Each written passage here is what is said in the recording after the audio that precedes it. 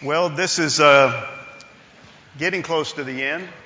We are meeting this week. We're going to have kind of a special deal next week, and then the following Wednesday will be our official Christmas breakfast, and we'll close out this session and then take a break for the holidays.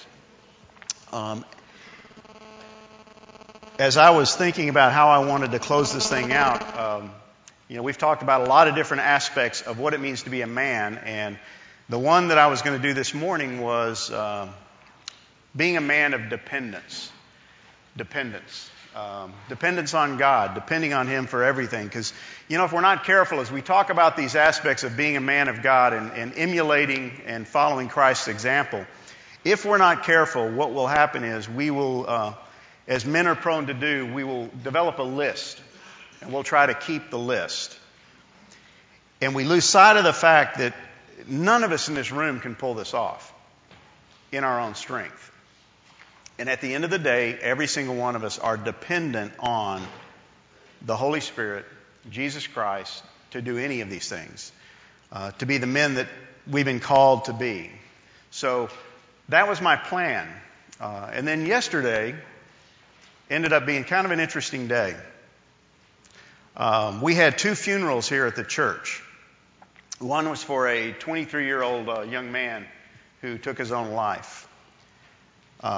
Later, the same day, that was on that end of the campus. Later that same day in this sanctuary, we had the funeral for an older gentleman who died unexpectedly. Two funerals in the same day. The interesting part for me was, while down assisting with the funeral at the other end of the campus, right as it started, as Ted got up to do the eulogy, I got a phone call from my daughter. And she was pretty frantic. And my wife's father had just died. So yesterday was an interesting day for me. So I jumped in the car and rushed home, trying to get my wife on the phone and trying to figure out how I'm going to tell her about her dad. And it was not unexpected. He's been suffering from Alzheimer's for a number of years, but over the holidays, things had taken kind of a turn for the worse. So I'm driving home, and the Lord just began kind of speaking to my heart about today. And I don't necessarily like it when God speaks to my heart like that, because He basically changed the topic. And He changed the topic to something a little bit more serious than what I had in mind. But we're going to talk about eternity. And eternity is on my mind right now. And you'll have to excuse me for that, but after yesterday thinking about that young man and then getting the phone call about my father-in-law, you can't help but think about eternity when you face death. And so as I was driving to my house and thinking about this and thinking about his life and thinking about where he is now, I had to really come to grips with, once again, what do I believe about eternity? What do I really believe about heaven? Forget all the platitudes, forget all the nice things we say about, well, he's in a better place and he's in heaven and he's in, do I really believe that?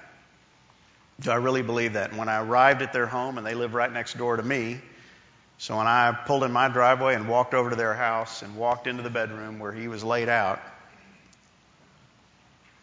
I have to sit there and think, where is he?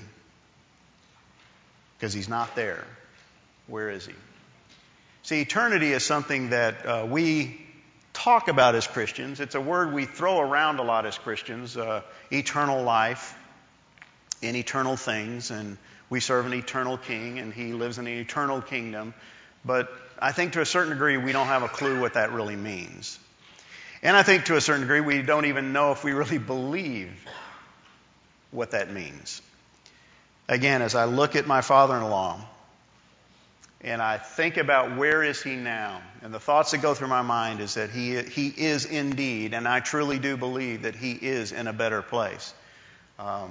We had been praying that God would take him rather than allow him to continue to suffer with what I consider to be a pretty hideous disease.